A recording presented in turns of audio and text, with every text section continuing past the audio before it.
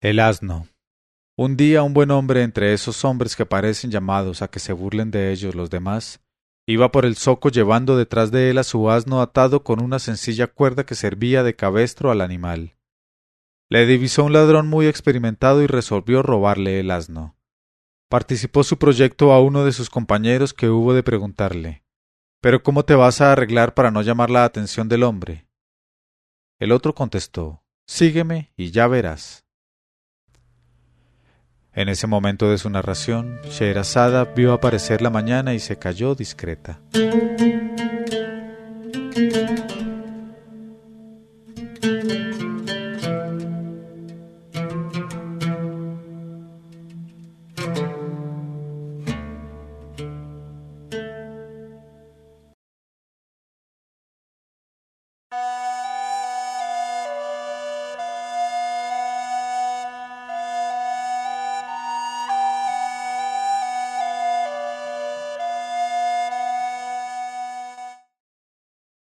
Pero cuando llegó la 380ª noche, ella dijo, Sígueme y ya verás.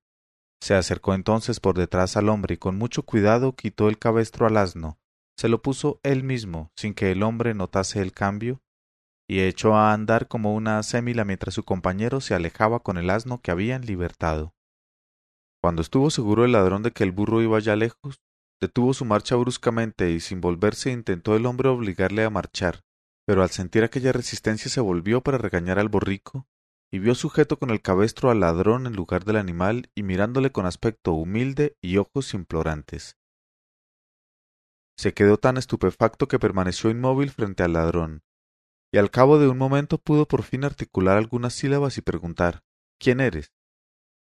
El ladrón exclamó con voz lacrimosa Soy tu asno, oh amo mío, pero mi historia es asombrosa, porque has de saber que en mi juventud era yo un bribón dado a toda clase de vicios vergonzosos. Un día entré completamente borracho y repugnante en casa de mi madre, la cual al verme, sin poder dominar su ira, me colmó de reproches y quiso echarme de la casa. Pero yo la rechacé y hasta la pegué, influido por mi borrachera. Entonces, indignada ante mi conducta para con ella, mi madre me maldijo y el efecto de su maldición fue variar repentinamente mi forma y convertirme en borrico.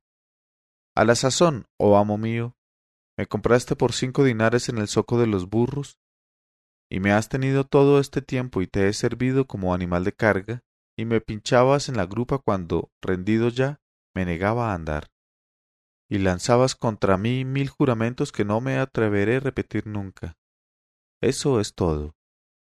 Y no podía yo quejarme porque me faltaba el don de la palabra, y lo más que hacía a veces, aunque raramente, era recurrir al cuesco para reemplazar así el lenguaje que carecía. Por último, sin duda ha debido recordarme con agrado hoy mi madre y debió entrar la piedad en su corazón e incitarla a implorar para mí la misericordia del Altísimo, porque indudablemente obedece a esta misericordia el que ahora yo haya vuelto a mi primitiva forma humana, oh amo mío.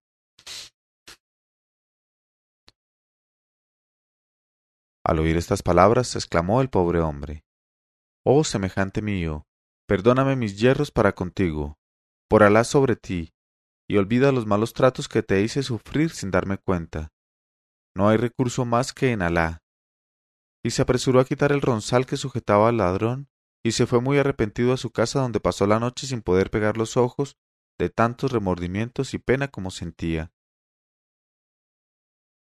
Algunos días después fue el pobre hombre al zoco de los burros para comprarse otro asno. ¿Y cuál no sería su sorpresa al encontrar en el mercado a su primer borrico con el aspecto que tenía antes de transformación? Y pensó, sin duda debió el bribón cometer ya algún otro delito. Y se acercó al asno que se había puesto a rebuznar al reconocerle. Se inclinó a su oreja y le dijo con todas sus fuerzas, Oh bribón incorregible, has debido ultrajar y pegar otra vez tu madre para transformarte de nuevo en borrico. Pero, por Alá, no seré yo quien vuelva a comprarte.